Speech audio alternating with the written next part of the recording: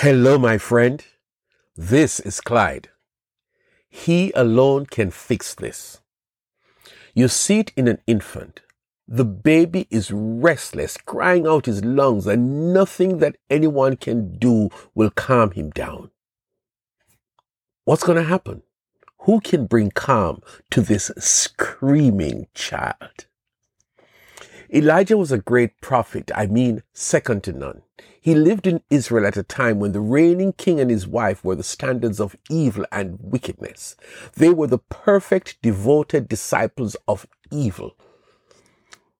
Elijah was a man of God, a man who had close relationship with God. And one day Elijah had a meeting with the king. He had some bad news to tell the king, and he did not try to get out of the assignment. Elijah looked the king square in his eyes, the man who could have him killed anytime, the man who is renowned to do wicked things. And without fear, Elijah said, "As the Lord, the God of Israel lives, whom I serve, there will be neither dew nor rain in the next few years except at my word." 1 Kings 17 verse 1. If you had a message like that from God, what would you do?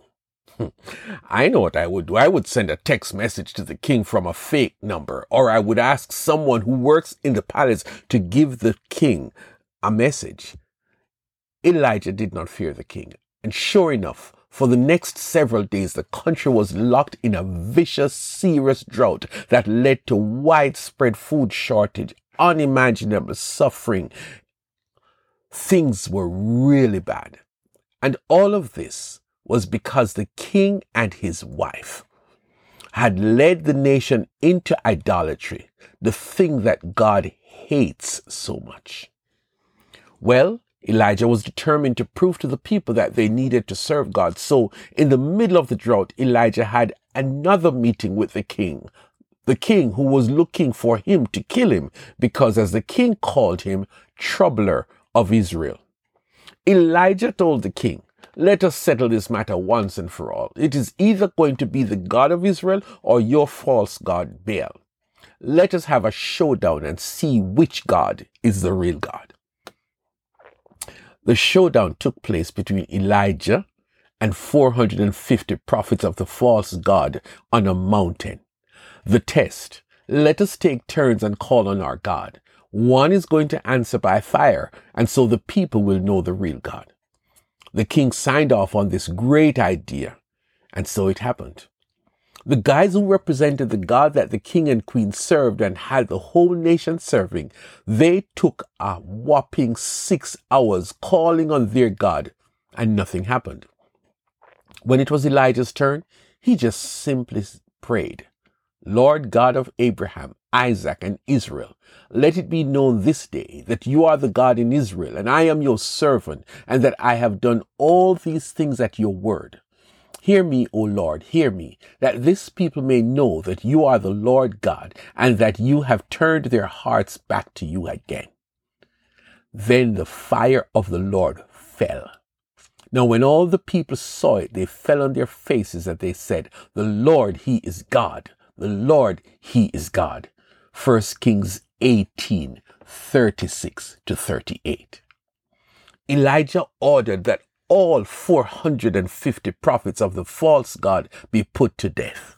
But when the queen heard that her guys were killed because of Elijah and his God, she threatened to kill him. He was terrified when he got the message. What do you do when you're in big trouble, especially because of your faith, when the tide has turned against you, when you don't know what to do? Well, Elijah ran away. The bold prophet, the fearless man of God, he ran away, and for days he was in hiding, totally in fear and depression.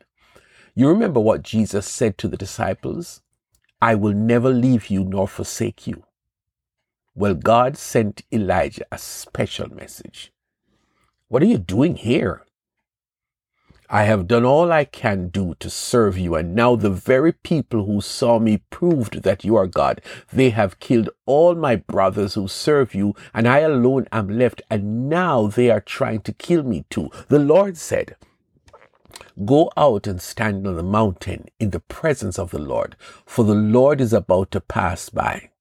1 Kings 19:10-11. Surely, if God is coming to reveal himself, he is going to come in dramatic style, right?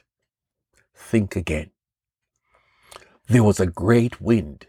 There was a mighty earthquake. There was a violent fire, but there was no God. But after the fire, there was a gentle whisper. God came to visit the prophet Elijah, and he came in a gentle whisper. You are in a bad place. Mounting debts, loss of a loved one. You have been out of a job for a long time. Your marriage has crumbled. You are dealing with a life-threatening illness. What should you do? Remember the baby I spoke of at the beginning? This screaming baby heard a voice, a gentle but familiar voice. The crying subsided. The voice called his name, and that was it. It was the mother of the child. My friend, there is nothing, no one who can help you but Jesus. You have prayed all you can pray. You have done all you can do. Now wait. Wait on the Lord. He may not come when you want him, but ask Elijah. Ask Mary and Martha. He will be there right on time. And I tell you, my friend, when Jesus comes, all will be well.